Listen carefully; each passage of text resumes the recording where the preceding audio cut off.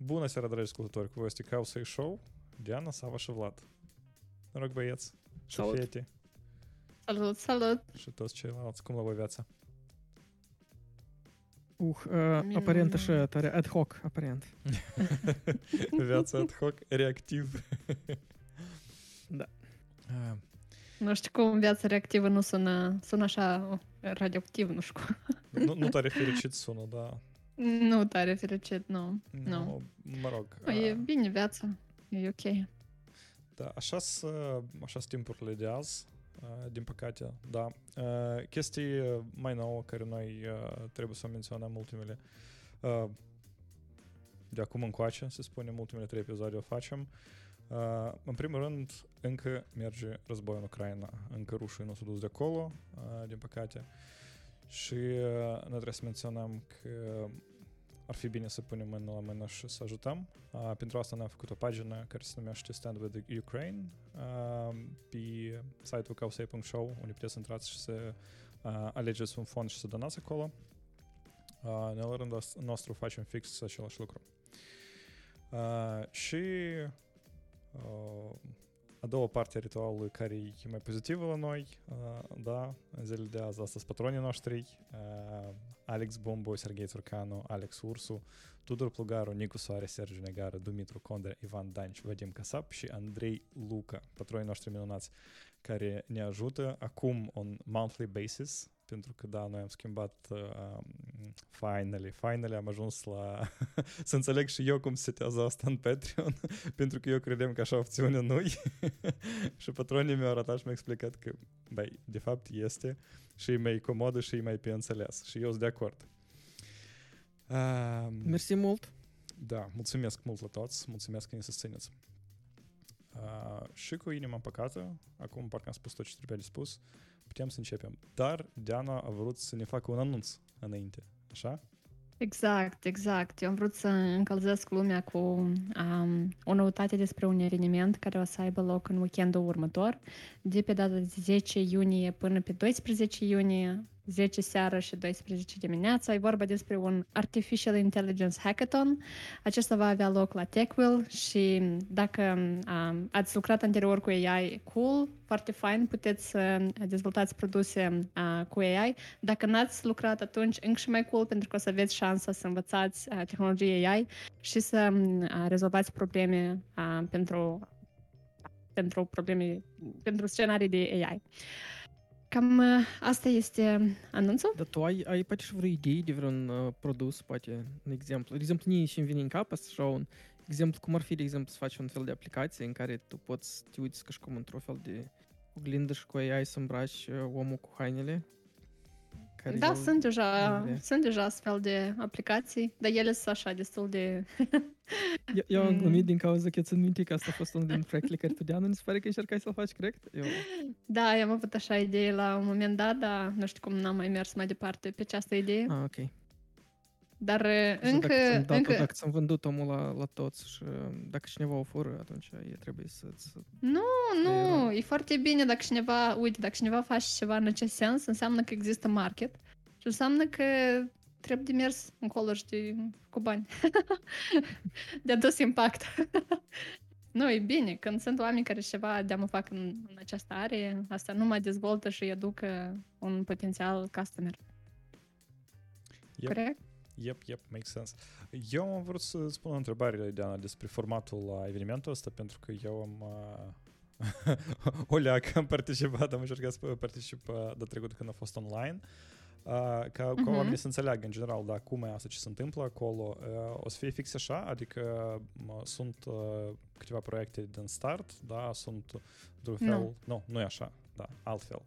Deci tu vorbești despre ML Hack Day, acest eveniment are loc odată la 6 săptămâni și în cadrul acestui proiect, cadrul acestui eveniment sunt proiecte existente și sarcini predefinite înainte de a începe evenimentul și deja contribuie la proiecte existente. La hackathon vii fie cu echipa ta, fie găsim noi cu echipieri la începutul evenimentului și vi se dă 4 teme. Ai voie să alegi una dintre cele 4 teme și să rezolvi respectiv problema de AI cu o soluție Tech AI. Dar asta nu înseamnă că tu trebuie să înveți toată matematica din spatele machine learning-ului acolo ca să poți să rezolva ceva.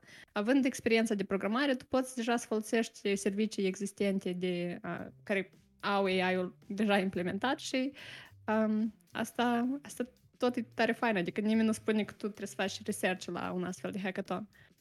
Dar care e componența? Tu spui că e echipă, dar care e componența de obicei? Ce trebuie să aibă skill-uri membrii?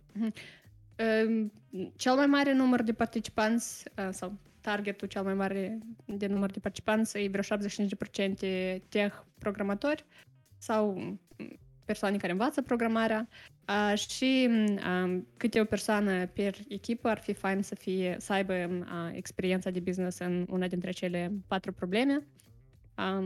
Da, asta cam este. Dar problemele se știu sau nu din timp? Eu le știu, da. Zic eu așa cu multe întrebări. Ok. Dar nu știu dacă am voie să le zic. Până când ele nu au fost publicate, dar până la eveniment au mai rămas, nu știu, 8 zile, respectiv în următoarele zile asta va fi eventual publicat. Uite, Diana, tu poți să arunci un link la cei care e mai greu cu căutatul. Eu cred că drept în comentarii în Facebook. Da, noi avem un mic anunț astăzi, așa o problemă tehnică, nu o să fie stream pe YouTube, o să meargă doar așa pe Facebook cum este, din păcate. Așa că dacă cineva stă pe Facebook, îți gândește când pe YouTube oare să înceapă stream-ul să treacă încolo, sorry, nu o să treacă și mai spune și alții să vină încoace înapoi. Și ne întoarcem la noutățile noastre apocaliptice, da, Sava? Sau... Iară? Sau din nou? Iar din nou. Dar eu am impresia că la noi o să fie așa cam tot sezonul. Mă rog, asta e viața noastră de astăzi. Care-i tema, Vlad? Păi cum, care-i tema? Tema e că pe tăți încearcă să-i aducă înapoi în oficii, nu? Da. De asta și tu și eu am pus așa, e aceeași temă. Eu am pus, de fapt, am făcut share la tweet-ul. De fapt, nu știu dacă e tweet-ul lui... Nu a fost tweet-ul lui Musk, da? Dar e tweet-ul la un angajat sau cine să e? Că eu... Da, aparent e angajat. Și el a făcut public un e-mail din partea lui Musk, da? Către toți angajați la Tesla, care au spus că de azi înainte toți trebuie să vină înapoi la oficiu. Și e adresată către exec staff și eu aici nu prea pot să înțeleg include sau nu, de exemplu, toți inginerii care stau, nu știu, că eu înțeleg inginerii, de exemplu, care făceau mașinile, care construiau, erau cumva deja, că nu prea poți să construiești, cred că, o mașină remote sau, nu știu, să adun piesele să le pui împreună, dar... Fiecare și-a luat acasă lucrul lui, știi, acolo, unul s-a scurat, altul cu un motor. Dar exact staff asta cum ar fi? Adică noi avem vreo idee cine sunt ei? Adică sunt inclus sau nu știu, echipele de marketing, sunt inclus sau nu echipele care fac software? Eu cred că sunt. Eu, fix așa ca tine, eu n-am tare multe detalii, dar eu bănuiesc că asta ține de toți care până acum cumva ezitau să se întoarcă la lucru. Da? Evident că oamenii care se ocupă cu hardware, inginerii, lor le e foarte greu, pentru că utilajul, într-adevăr, acasă nu poți să-l târâi și să te joci acolo, da? Și oamenii ăștia... Poți. Parțial, da. Mai ales dacă din Europa de Est, nici n-ar mai întoarce. Da, se întâmplă, cred că și așa. Dar dacă țineți minte anul trecut sau mai trecut, când cumva încetișor se dezgheța treaba asta și ei se gândeau, concret la Tesla se gândeau, dar cum să facem noi așa ca inginerii să mai puțin se contacteze unii cu alții, ca ei stai acasă, și s-a dovedit că ei nu pot să facă asta totalmente și cumva erau zile când unii ședeau acasă, ei cumva nu toți împreună veneau la oficiu, da, un fel de schimburi de este. Păi acum eu bănuiesc că asta nu e evident despre inginerii ăștia, asta despre restul care puteau să stai acasă până acum și cred că și acum pot și mai departe, numai că, iată, de sus la Tesla spune Cum? că... El a dat opțiuni în principiu. A spus că în principiu, adică sunteți obligați să fiți 40 de ore. Adică dacă vrei să lucrezi restul de acasă, poți să lucrezi, nicio problemă. Nu-mi place opțiunea asta, că acolo așa era scris și asta e like, what? Și a doua care a spus că nicio problemă, adică dacă vreți cineva să lucrează, trebuie să veniți la mine și să spuneți care sunt scuzele voastre și doar cu aprobarea mea eu să dau voie sau nu cuiva să lucrez de acasă. Da. Tare nice. Eu am citit, eu să mai adaug aici un gând, eu am citit undeva un tweet sau o părere la cineva care spune că deci așteptăm că software-ul care rulează pe mașinile astea Tesla, el și așa era ca calitate, așteptăm încă mai tare să scadă în calitate. Nu știu cât asta e de true, dar... Mai, în schimb, îi fac update-uri regulate, adică și acolo, odată la câteva săptămâni, tu stai 5 ore pe loc pentru că te conectezi la Wi-Fi și aștepți update. Nu, asta eu exagerez, dar da, acolo update-ul e ceva timp, nu-i chiar instantaneu. Nu ca la telefon că faci update numai când ești la încărcat. Eu nu știu apropo de condiții, dar eu sunt minte că mai mulți ani în urmă oamenii se jăluiau că nu poți folosi mașina încât acolo să faci update. Și da, probabil că trebuie să stai la încărcat. Nu știu, dar nu cred că ies cumva să descarc în timpul update-ului, că acolo așa de mulți consumă. Anyway, tare interesantă decizie, tare... nici nu știu cum să motivează. Că să-i fost Vania, azi el tare avea să cumva to root for this cause. Și eu înțeleg, da, beneficii, eu înțeleg că e destul de nice să fii stați în oficiu, interacțiunea merge altfel, dar lumea s-a schimbat. Cumva noi toți așteptam revoluția asta remote și ea s-a întâmplat datorită la o pandemie, da, de 2 ani. Și lumea s-a schimbat destul de tare, așa de tare încât foarte mulți aleg totuși să plece, să-și schimbe locul de muncă și eu tot mai des aud de la proprietari de companie, de la executive staff că foarte mulți oameni pleacă, foarte mulți oameni își schimbă locul de muncă doar din considerentul că remote. Da, eu cred că asta încă să fie un subiect pe următorii, nu știu, X ani, pentru că până când o să mai fac, uite, unii fac așa experimente că îi obligă. De exemplu, țin minte că acum, chiar vreo jumătate de an, Google încerca să experimenteze făcând obligatoriu 3 zile. După aia Apple tot au spus că obligatoriu 3 zile. Și eu nu știu cum asta funcționează, că mulți în pandemie pur și simplu s-au mutat din orașe și chiar 2-3 zile deja pentru ei este un commute foarte mare, foarte lung și ei pot să refuze, mai ales în condițiile în care în principiu au gustat din faptul că productivitatea nu scade, oamenii s-au învățat să fie productivi acasă. Da, mie îmi pare tare curios cum experimentul ăsta să meargă mai departe. Da, o să urmărim și o să o informăm și pe voi. Și poate o să tragem și câteva concluzii, nu știu. Dacă o să fim mai analitici o leacă. Dar asta nu sunt unicele, nu știu, consecințe și unicele efecte la tot așa și noi vedem acum, da? Continuă valurile de datul voie să oamenii să-și aleagă altă companie, da? Sau cum o să se numește? Da, de câteva ediții, ok, poate nu consecutive, dar de câteva ediții încoace tot auzim de mai multe layoffs și așa mai departe. De data asta, 14% din numărul total de angajați pleacă sau au voie, sunt lăsați să plece de la Loom.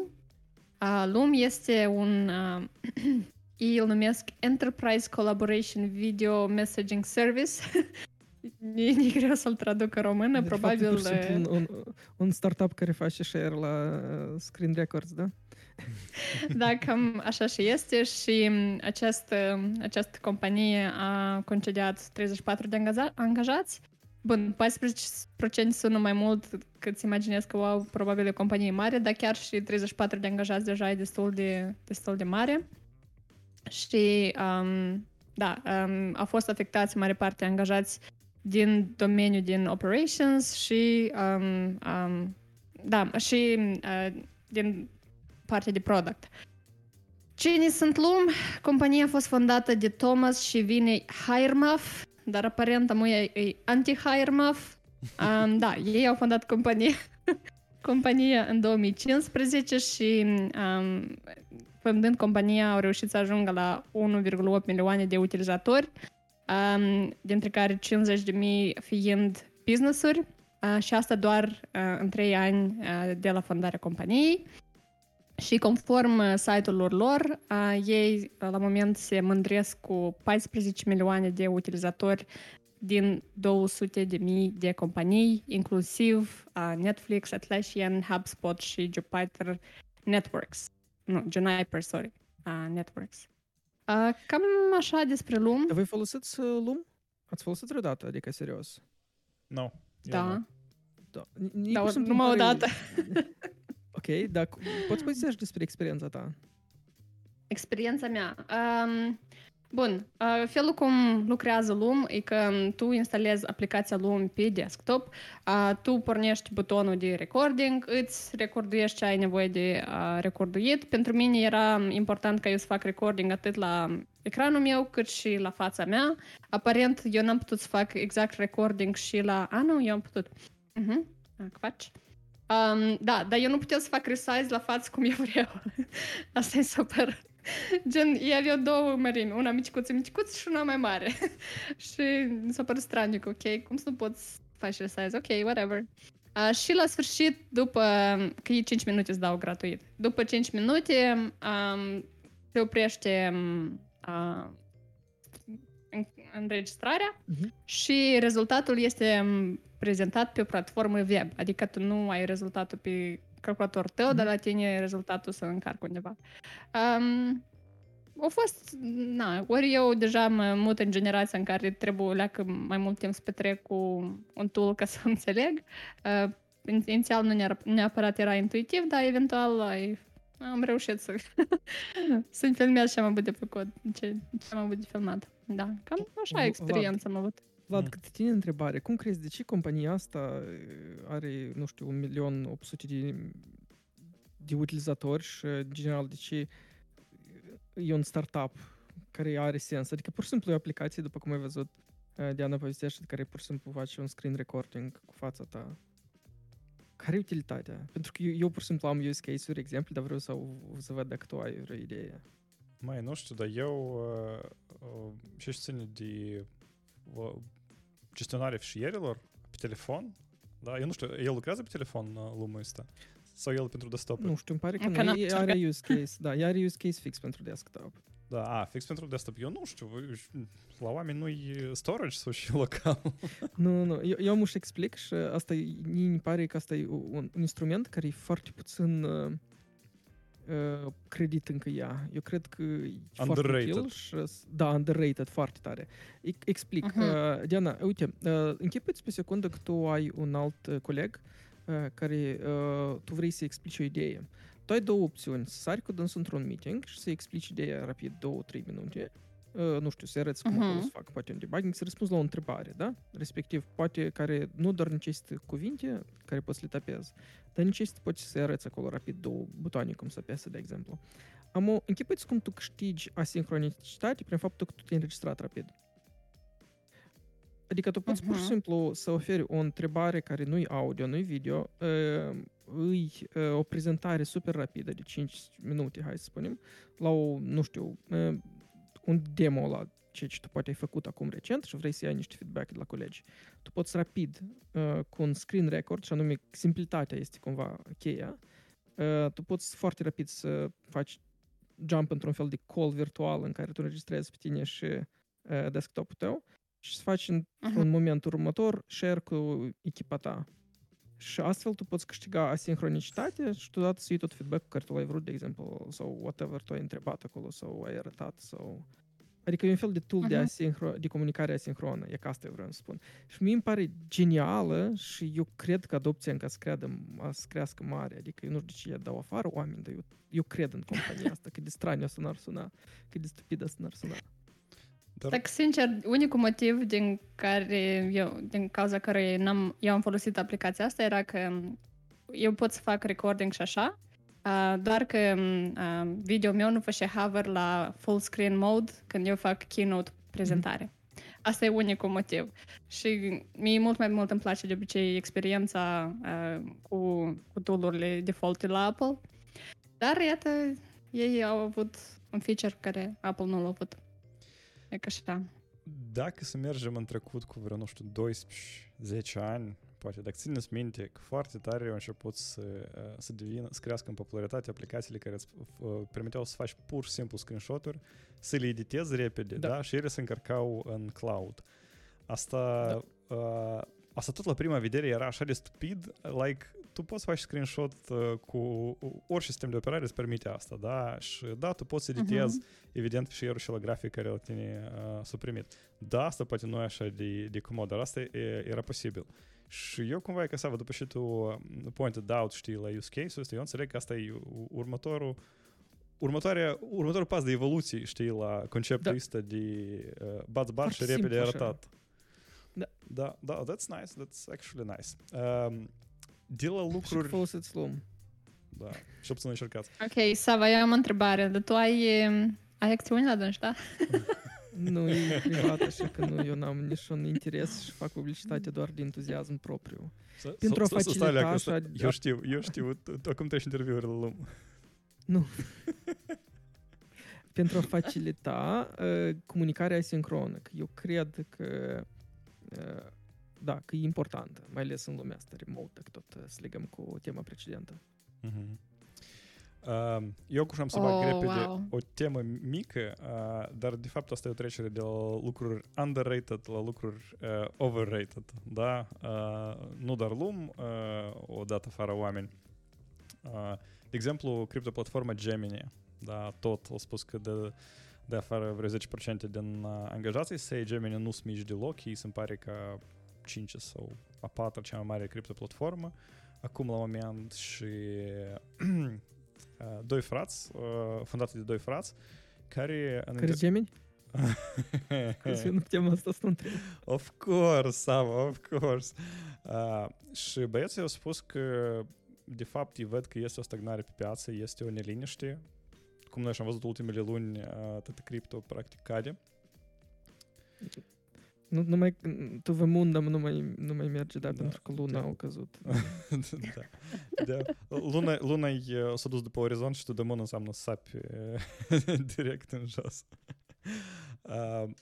Da, situația e că, vezi, chiar și oamenii care fondează așa proiecte declară deschis că, băi, piața asta și, în general, tot hype-ul ăsta aparent nu-i tare sănătos acum.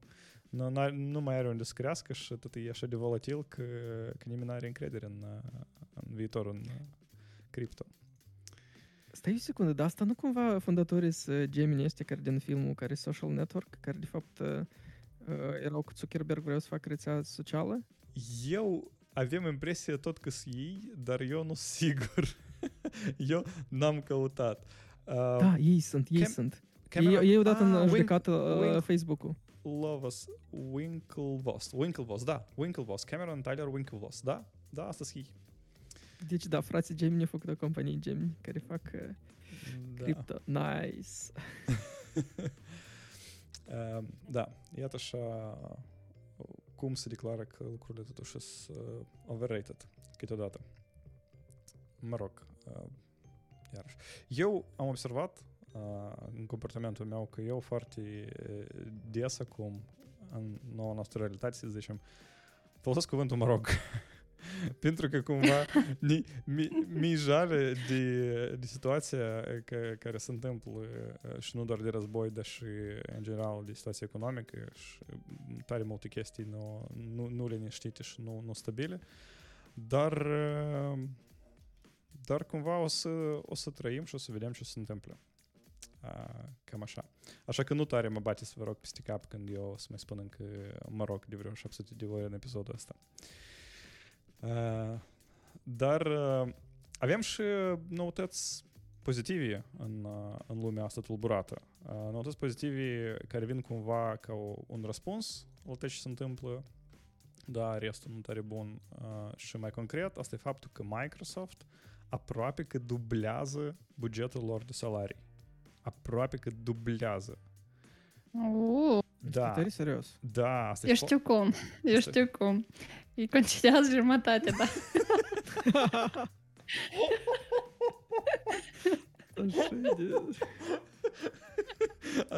Asta e foarte adânc, dar nu. Dar nu. Aparent ei chiar dublează în numere absolute bugetul și e foarte interesant că acest buget e menit pentru segmentul de angajați noi și care sunt in the middle of their career in the Microsoft, adică în interiorul companiei. Cum îi spun că asta o să afecteze practic pe toți angajații până la nivelul de partner sau associated sau cum asta se numește la dânsii, da? Adică e destul de mulți oameni, dar interesant că de jos, da? Și nouă asta despre ce ne spune? Nouă asta ne spune că asta iarăși e despre măsuri cu care ei încearcă să combată scurgerea asta rapidă, da, în timpul remote-ului. Ei vor să stimuleze oamenii să vină la dânsii sau să nu plece de la dânsii, da, pentru că oamenii care sunt seniori, care stau mulți ani în companie, probabil că e mai mic riscul, da, ei să plece și să schimbi jobul pentru că au beneficii foarte multe care depind de așa că de mult ies mai stai în companie, dar ăștia noi care vin și ăștia care sunt în mijlocul carierelor mai puțin. Și de asta, iată, îi zic că ei... Vlad, lumea asta e șizofrenică sau nu se pare? Adică cineva dă mai mulți bani ca oamenii să nu plece, dar cineva îi dă afară. Îi dă afară, da. Ce se întâmplă? Se întâmplă că nu-i liniște, se întâmplă că nu-i certitudine, nimeni nu știe ce să fie și cei care își permit să nu dai oameni afară, eu cred că îi țin de asta, pentru că, mă rog, nu numai decât o să fie pe urmă ușor de angajat, știi? Cum asta se spune? La fiecare criză, perestroică, da? Și o să vedem ce o să fie după perestroica asta. Cum Microsoft s-a deprins când tot ceva fac într-un fel, ei să facă invers, știi? Eu credeam că asta e Apple. Apple think different, dar Microsoft they do different, da? Eu mă gândesc că poate să fie o chestie care poate puțin urât, dar eu mă tem să nu fie că de fapt layoff-urile se întâmplă nu în departamentele de tech, dar ce tu ai spus de dublarea este în departamentele de R&D, corect? E tech, da. Nu vezi că, adică, în unde sunt, adică se dublează salariile la, hai să spunem, direct programatori, adică developeri, sau la toți. Ok, pentru că, de ce spun? Pentru că layoff-urile astea chiar care le-au menționat Diana înainte de asta, ele cam se întâmplă în rândul de obicei a departamentelor, spre exemplu, de marketing, pentru că, de exemplu, dacă asta e unul dintre primele departamente care te spui, ok, eu nu am bani, mă închid în compania mea și fac R&D mai mult, adică fac tot mai mult dezvoltare de produs și cumva, ok, n-am să am marketing o perioadă de timp. Sunt companii care depind, de exemplu, de sales, acolo puțin e mai greu, dar, iarăși, de exemplu, una din chestiile care s-au întâmplat la începutul 2020, dacă ți-am minte când au fost layoff-urile primele după prima panică de la COVID, foarte mulți au dat afară suportul. E ca chiar recent, cred că vreo 2-3 luni în urmă, nu mai țin minte, Booking.com o dat afară tot departamentul de suport, pur și simplu tot. Eu nu știu ce s-a întâmplat cu CEO, ce ala și fel de prafuri el înainte de asta ocum. Dar el pur și simplu s-a luat într-o zi, a adunat pe toți într-un call și a spus că afară. Like, suntem noi privilegiați, că suntem adică să înțeleg că cineva îi dă afară, dar cineva le dublează salariul. E foarte unfair dacă asta e așa, sau eu nu înțeleg ceva. Voi ați auzit despre layoff-uri în Microsoft? Pentru că eu n-am observat așa ceva. Despre ce? Layoff-uri în Microsoft. Ei au dat afară oameni acum lunile recente. Nu mi-amintesc. Dar... Aparent singur să duc oamenii. Da. Uite, Sava, cu suportul e super logic, pentru că suportul e costisitor și suportul nu-ți oferă creștere. Da? În timp de criză, dacă ei se gătesc de criză și vor să restructureze, să găsească alte căi, da, alte produse, să-și schimbi un pic cum ei funcționează, asta e destul de logic, pentru că ți trebuie să investești mai mult în dezvoltare și tu nu tare vrei să cheltui tare mult în suport, în susținerea business-ului, care probabil că o schimbi acolo peste câteva luni, da? cu marketingul eu n-aș fi de acord, pentru că, iarăși, dacă tu faci produse noi sau reorientezi produsele existente, ți-ți trebuie marketing. Eu nu știu cum tu poți, fără de marketing, asta să faci. Asta numai startup-urile știi, când fiecare a doilea în startup e marketolog, chiar dacă scrie cod. Asta deja e altă istorie. Dar companiile mari, eu cred că au nevoie de marketing. Și eu n-am auzit ei să dai afară nume marketing. Ei încearcă... Așa e care știu... Eu pur și simplu mă gândim la departamente în capul meu, nu neapărat am vrut să spun la marketing ceva cu bine sau rău, pur și simplu încercam în capul meu să găsesc un departament și să mă gândesc cât el e de critic companii. Eu, da, e foarte de la companie e diferit, asta 100%. Eu băi încă googlit până când Microsoft layoffs, vreau să văd dacă au făcut sau nu, și am dat de un genial titlu unui articol care scrie Microsoft is doing its usual fiscal year year layoffs. Adică, like, what?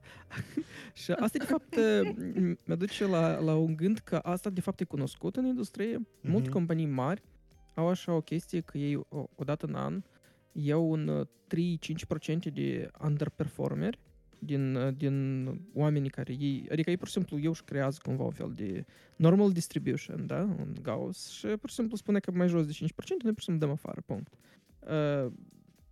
Sau, nu știu, sau poate să fie și mai rău, poate pur și simplu să spun, ok, la fiecare departament sau acolo grup de echipe trebuie să dați afară fiecare câte un personaj. Și alegeți singur pe care vreți. Eu nu știu, adică sunt diferite metode cum asta se întâmplă, dar aparent că asta este o chestie și se numește, nu știu, usual fiscal year end year layoffs. Tragic.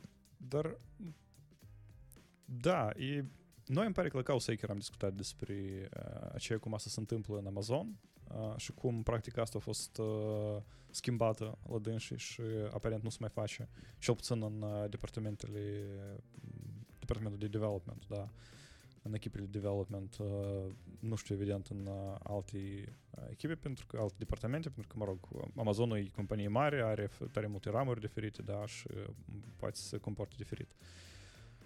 Da, probabil că asta e, nu știu, o chestie normală în industrie, dar tare multe companii asta fac. Da, probabil asta nu-i tare bine, mai ales pentru morala în echipe, când trebuie să faci așa decizii care nu stare sănătoasă, să-i zicem, da.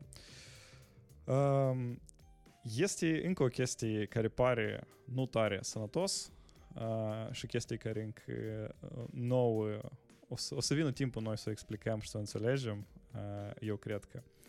Eu vorbesc despre o noutate care spune că cum se numește? Federal Reserve Rezervă Federal? Banca de stat, nu? Nu. Banca de stat și Federal Reserve sunt două chestii cumva diferite. Anyway, este așa o instituție în Statele Unite, care se numește Federal Reserve și el are acolo un CEO, un director, Cowell sau Conwell sau Powell, cum îl cheamă, nu mai țin minte. Omul ăsta a făcut o afirmație interesantă, de fapt nu doar afirmații, sunt și discuții cu companiile. El spune că, ea nu opriți-vă lucruțică de angajat oameni, ea nu opriți-vă lucruțică de a deschide poziții pe care vă vreți să angajați oameni, pentru că asta crește inflația. Cum? What? Hai să ne întoarcem un pic la noutate de la Microsoft și sigur că Microsoft angajează oameni. Ei nu au declarat niciun fel de freeze, da, și ei continuă să angajează. Și ei încă au declarat ca să mărească salariile, da? Orice joc de prețuri, da, la produse, la servicii, influențează piața în general și influențează cât de volatil sunt anumite chestii și influențează ca rezultat și inflația. În general, inflația e un concept destul de complicat, eu cred că și eu nu știu așa de multe ca să-l explic. Dar da, directorul ăsta la Federal Reserve spune că, e că voi acum vreți să angajați, nu mai țin minte, 120 ceva de milioane de oameni, sau anual, sau cum acolo era, nu mai țin minte, cam prea ridicol sună, eu cred că cifra asta o cam exagerat-o, poate acolo sunt mii în lună, nu știu. Ideea între ce e că poziții deschise acum poziții pe care oamenii au fost angajați să vreo 400 ceva de mii și rata de unemployment a rămas la 3% jumătate sau 3,6% în state. Adică rata de șomaj nu s-a mărit, da? Ceea ce e o leacă straniu pentru că inflația se mărește destul de tare. Și aparent, nu știu, el a făcut așa concluzii, evident că el e om care înțelege în economie mult mai bine ca mine, dar pe Yahoo Finance scrie că el de parcă nu-i pentru economia americană, da? El parcă vrea să joace contra economiei americane și zice așa lucruri. Eu nu știu ce să spun, da? Probabil că majorarea așa de mare, da, numărului de poziții deschise, într-adevăr, aduce, da, la o careva inflație și el vrea să forțeze companiile, el vrea ca statul federal să forțeze companiile să facă un freeze temporar, acolo, nu știu, o lună sau câte acolo, 2 luni, pe asta el spune că trebuie să micșoreze cam cu vreo 30-40% numărul de angajări care se întâmplă acum. Posibil că, nu știu, eu așa intuiesc, posibil că banii care vin pur și simplu în buzunare la oameni contribuie la ridicarea inflației, adică oamenii cheltuie pe timp și economia, nu știu, nu crește așa cum asta se aștepta. Eu nu înțeleg. E că mă gest să spun și asta ar putea să fie foarte adevărat. El de fapt se referă la angajați de stat, ca să nu se mai facă angajări la stat, pentru că statul, ca să plătească angajați, în principiu trebuie să printeze bani și dacă tu nu... Asta are mai mult sens decât la privați. Nu, el zice de privați. El zice că statul trebuie să pună legea, să facă freeze la companiile private. El vorbește de companiile private. Nu, statul angajează, nu știu, cât acolo le trebuie, iau politici pentru asta, care îți definesc, nu știu, fiecare an sau poate altfel. Idei n-am. El vorbește concret de companiile private. Și tare... Bine, și cum asta să afectează IT-șnicii? Eu bănuiesc că IT-șnicii au afectat asta. Pentru că puneți întrebarea că acum în criză cine angajează mai tare și ne ridică salariile mai tare. Aparent Microsoft. Aparent Microsoft, da. Și probabil că nu doar Microsoft. Unele companii dau afară, altele companii angajează. Oricum, fluxul e foarte mare de oameni care se duc și vin. Da? Dar interesant că anume acum, în perioada aceasta, se vede că pentru că unele companii deja au ajustat, da, acolo remote policy, unele companii deja au ajustat salariile și beneficiile și așa mai departe, altele încă nu, sau nu pot să-și permită asta. Și nivelul de job openings foarte tare au crescut. Foarte tare în comparație cu câți oameni sunt și caută joburi. Iată așa o chestie interesantă. Și probabil că asta, tot cumva influențează la inflație. Tare curioasă temă, da. Și eu sigur că tare adâncă și eu aș vrea, poate nu știu dacă noi o să continuăm, dar noi probabil că o să continuăm pentru că evenimente aici o să fie. Eu aș vrea noi să chemăm un expert, cineva în economie care ar putea să ne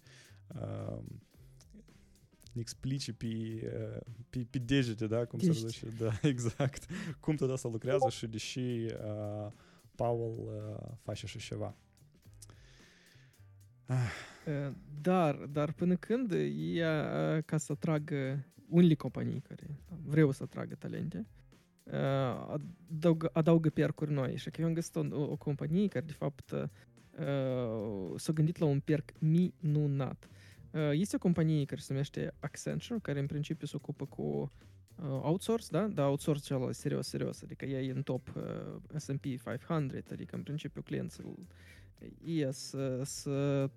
clienți mari, adică sunt cei mai de top. Și ei au spus, ok, hai noi să adăugăm un perk nou pentru angajații noștri, care se numească account sau, nu știu, premium la Spotify. Ha?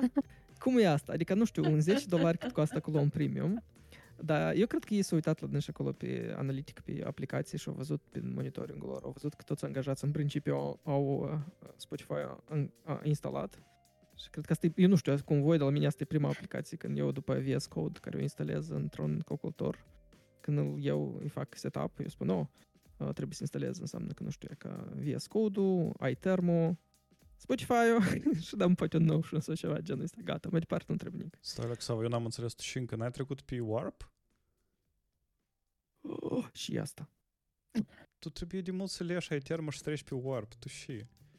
Iată, mie, nu știu, vreun an în urmă sau când Tudor Plugaru mi-a aruncat un invite, pentru că el atunci era doar invitational-based aplicații. Ideea e doar că asta și mai rapid de consolă, scris în Rust, interfața în Electron, el chiar e foarte rapid și el se dezvoltă... Electron, curios. Nu, asta nu mai e bucata asta care face render, asta e despre nimic. Atâta logică în Rust și tot acolo înăuntru. El într-adevăr e rapid și el într-adevăr se dezvoltă foarte bine. Ei adaug percuri mai că nu fiecare lună. Nu este ca la Spotify, evident. Dar da, Warp tare recomand. El e tare ciotchi. Nicu Soare scrie că inflația a început cu începerea războiului în Ucraina, coincidență. Mai, eu sigur că nu-i coincidență și că asta într-adevăr foarte mult e o cauză, da, destul de importantă. Pentru că ce se întâmplă pe piața energiei, evident că influențează și alte piețe. Așa e viața. Dar Warp are și conceptul de workflows. Asta e tare interesant. Adică eu pot să ne automatizez, nu știu, de exemplu, eu chiar ne-aș automatiza niște SSH-uri în niște remote workspace-uri care așa numai, de exemplu, numai deschid, nu știu, apăs un command, ceva și acolo, hop, încolo, login, încolo, aruncă ceva în tunnel undeva. Interesant, Warp interesant. are tătă, dacă nu are o să aibă, eu sigur.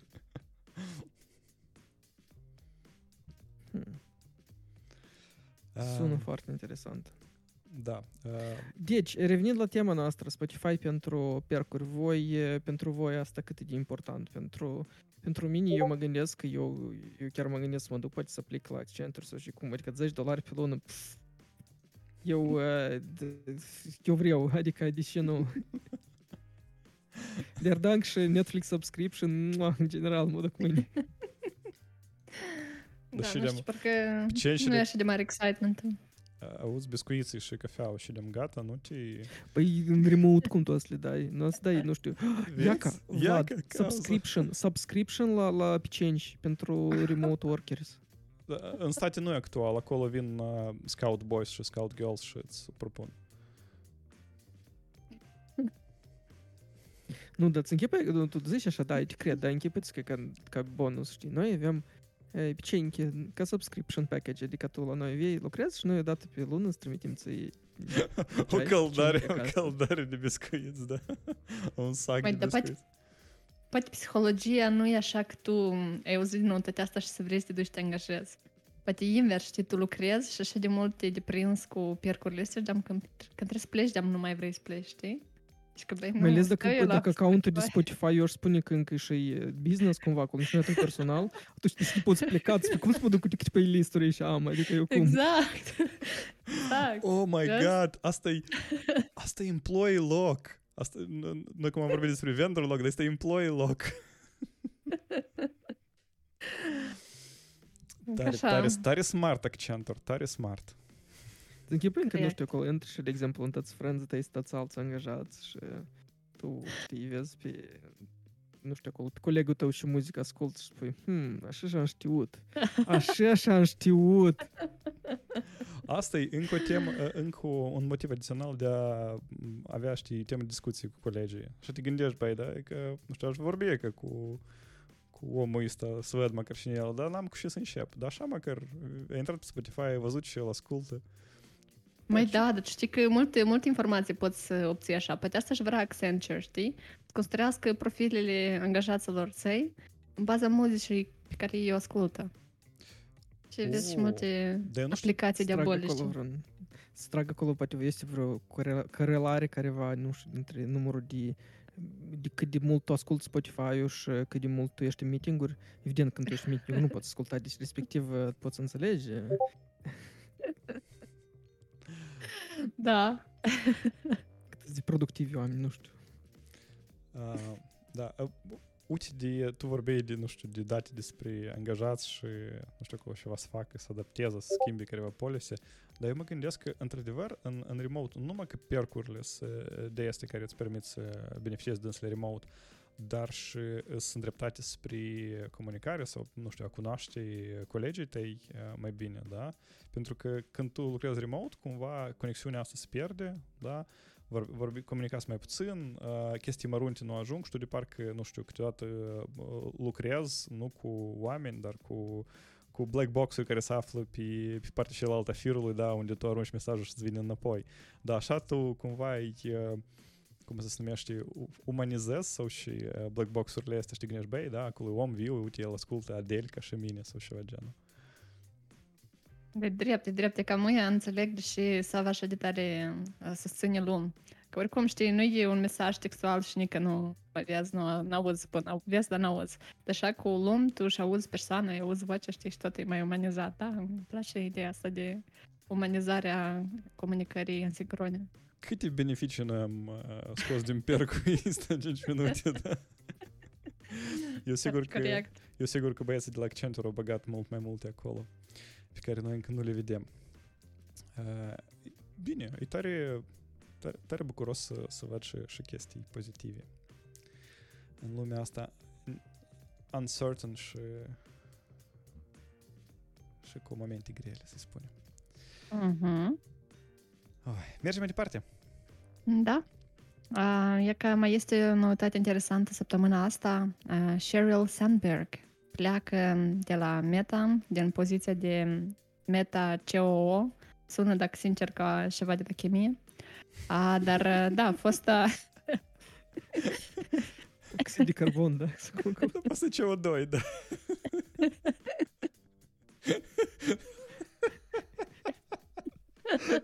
Da, haideți pentru toate pozițiile executive să răzgândim o substanță chimică care poate fi înlocuită abreviatură.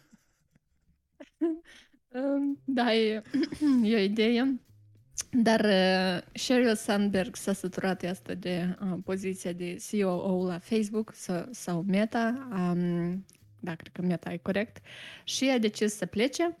Și întrebată de ce a făcut această decizie, a spus că ea nu este sigură despre ce o să urmează în viitor și a scris pe Facebook că știe că viitorul său va include concentrarea mai mult pe fundația sa și pe activitatea filantropică.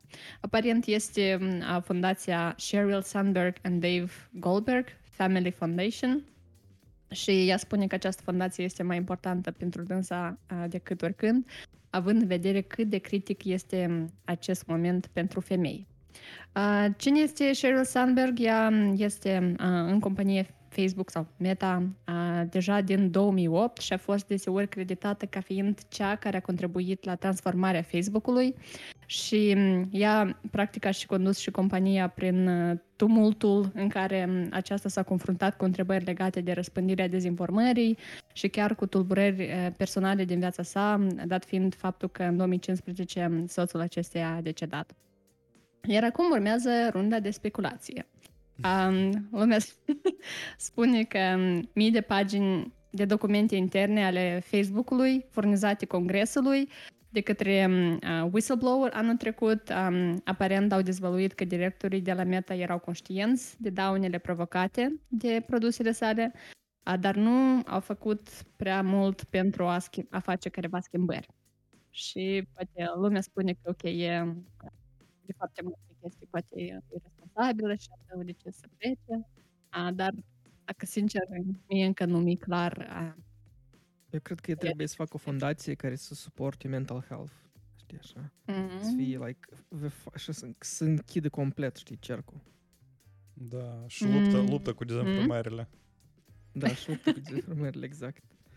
Da, Zuckerberg a declarat că plecarea lui Sandberg din companie reprezintă sfârșitul unei ere. Poate el așa încearcă să facă rebranding, că e ca noi Meta, noi gata, nu suntem și cum eram, e că la noi și CEO s-a dus. Dar eu nu cred că problemele care avea Facebook până acum erau legate cumva cu dânsa.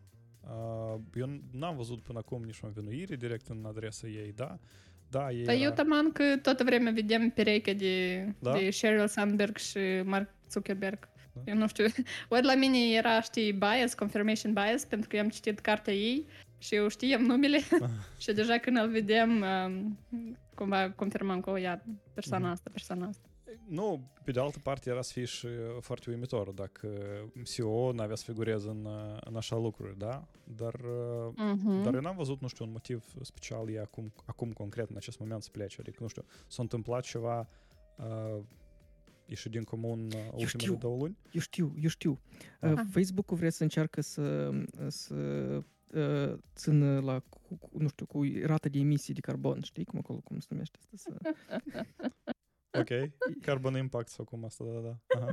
Da. Eu vreau să aibă, să arăt și e tot luptă cu emisia de CO. La mine nu acum a ajuns. Apoi n-ați mai aibă CEO, da? Da, gata. Okay. Probabil să aibă. Da.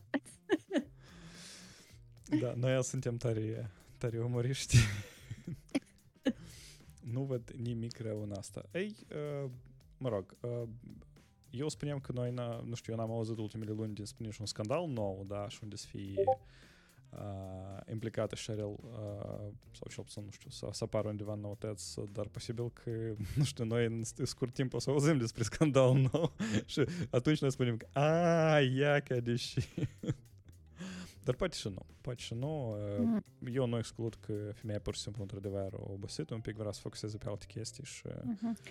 Eu am citit undeva că ea s-a căsătorit și vrea să se concentreze pe familie, dar eu nu sunt sigură de veridicitatea acelei surse. Da. Cred că, de fapt, pur și simplu să gândește să ducă la Accenture, că acolo Spotify este ca perc și... Nu știu că la Facebook era și e să gândește că... $10 pe lună. Da. Eu mai am încă un topic pregătit pentru astăzi, unul așa scurtuț și nu neapărat este o noutate. Topicul se cheamă cum inteligența artificială a impactat area sau domeniul tenis.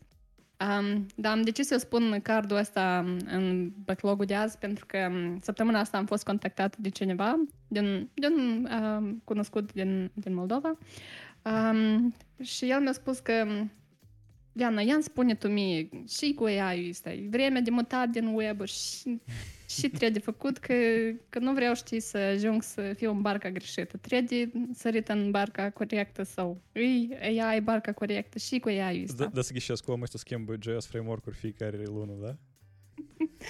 Eu nu știu, nu sunt conștientă, știu că e un web și eu zic, ok. Despre că trebuie, de fapt, Web 3. Da. Nu, Gemini spune că nu. Ok, Web 3, asta nu e cripto, da. Nu-i numai cripto, da. Și am văzut eu noutate, dar articolul ăsta și am zis că ok, hai, poate eu pas cu pas pot să ofer mai mult insight despre ce e AI și în care are poate uneori neașteptate aceste implementate. Deci eu o să dau o definiție tare simplă la și AI. Dacă ceva se poate de automatizat, asta o să fie automatizat. Și automatizarea asta se facă cu AI. Pentru că din date se poate de învățat tare rapid, dar desigur trebuie să fie date. Și iată o are interesantă în care AI este aplicat aparent mult mai mult decât eu știam, este domeniul de tenis. Spre exemplu, în ce context ar folosi, în articolul în care am citit, ei spuneau că în urma analizei unui meci dintre Novak Djokovic și Andy Murray, s-a constatat că 70% din totalul punctelor au constat în faptul că fiecare jucător a lovit mingea în teren de maxim doar de 2 ori.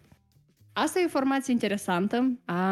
După mine, dacă tu ai, cu cât mai multă informație tu extragi din meci sau din video pe care tu îl vezi, cu atât mai mult tu poți să iei decizii în viitor. De exemplu, tot antrenorii spun că cu ajutorul tehnologiilor AI de vizualizare a videourilor, este la fel posibil să detectezi pattern-uri și să le conectezi pe care pattern-uri ție îți dau succes, adică tu să scoruiești, și care pattern-uri, din contra, ar trebui să le... Ele sunt generaliste sau sunt antrenate pe un specific jucător? Ei nu scris aici în articolul lor dacă ele sunt generaliste, dar eu nu am auzit de așa ceva, de un model care să fie antrenat pe anume pe un om. Ele sunt antrenate pe mișcări, pe movementuri de mână. Dacă era pe un... Nu văd cum asta ar fi pe un om. Care e doar un singur jucător, nu? Teoretic. Poți ai un dataset comun la toți jucătorii, dar poți ai un dataset la un singur jucător, care, de exemplu, să analizezi care sunt punctele slabe lui și clar să lui, cumva. Da, clar că poți să ai așa ceva. După mine, eu n-aș vedea utilitatea numai într-un singur jucător, da, probabil dacă tare vrei să prezici numai pentru dânsul pe viitor. Dar oricum mi-aș imagina că este considerat un set de date mai mare. Și altă chestie care eu am menționat-o, da, că sunt pattern-uri pe care uneori nici ochiul uman nu poate să le detecteze în scenarii obișnuite. Și iată, analizând cu AI, poți practic să extragi informații de tot felul și cu cât mai multe date ai, cu cât mai multe meciuri sunt jucate, cu atât mai exact sunt algoritmii în a prezice ce mai departe să aplici și what to avoid. E așa. Eu îmi pun întrebarea dacă noi o să ajungem cumva la un fel de cargo cult cu toată treaba asta, când într-adevăr statistica, adică datele analizate, statistica colectată, ca rezultat arată o chestie, da? Dar în realitate asta să fie legat numai de câțiva cu jucători care sunt posibil altfel antrenați, da, să fac alte exerciții și de asta chestia asta le aduce folos, dar la restul care să încerce să replice treaba asta și să repete după dâns și nu o să le aducă niciun fel de folos. Adică nu știu dacă datele ar putea să ne cumva să ne ducă în eroare într-un așa un mod. Să vedem, da? Să vedem cum da, dar aceasta, astfel de bias este peste tot în AI. Un exemplu tare simplu, serviciu de gen Siri, cum se cheamă, Vocal Assistance. Seturile de date pe care asistenții vocali sunt antrenați, majoritar constituie din voci bărbătești. Respectiv, pentru femei, mult mai prost lucrează astfel de servicii și din acest punct de vedere, cumva bărbații sunt mai avantajați și da, într-adevăr, există potențial problema asta, dar există și o altă are de AI care tot devine mai populară, aceasta fiind ethics în AI, etica în AI, care încearcă tot să debiaseze algoritmii și să scoată astfel de bias din date, practic. Da, eu vreau cât mai repede Apple să introducă un fel de, poate nu Siri, dar vreun Sirioja care să înțeleagă tot ce noi vorbim aici la podcastul nostru să ne ajute pe noi.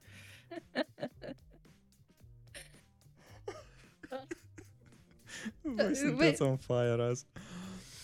Nu, tu zici, dar eu am o prietenă româncă și zic că nu prea ne-a înțeles, mai scurt. Da, noi am mai primit feedback de asta, nu prima dată.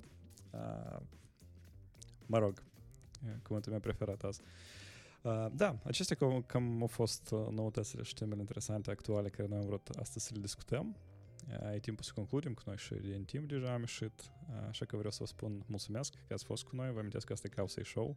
Astăzi ați putut să ne priviți doar pe Facebook, din păcate, și să ne ascultați pe site-ul kausei.show. Vă amintim că se poate de donat și noi avem pagina cu Stand With Ukraine pe site-ul nostru, unde puteți să vedeți unde. Și vă amintim că noi avem încă Patreon, da, unde puteți să fiți patron, să beneficiați de chestii, inclusiv Cidru. Și vreau să fac un mic anunț, că următoarea săptămână nu va fi episod, el va fi deja peste o săptămână. O să vedem concret în care zi. Și o să vă anunțăm și puteți să vă subscrieți la calendar care datorită iarăși lui Tudor Plugaru a fost creat, care este pe site. Sus, pe bara cu titluri, este o iconiță cu calendar și dacă apăsați acolo puteți să vă subscrieți la dânsul. Sau deja evenimente în Facebook, cum toți sunt obișnuiți. Cam așa. Mulțumesc că ați fost cu noi. Cu voi a fost Diana, Sava și Vlad. Pa, pa! Pa, pa! Ciao, ciao! Văcuța vă iubește!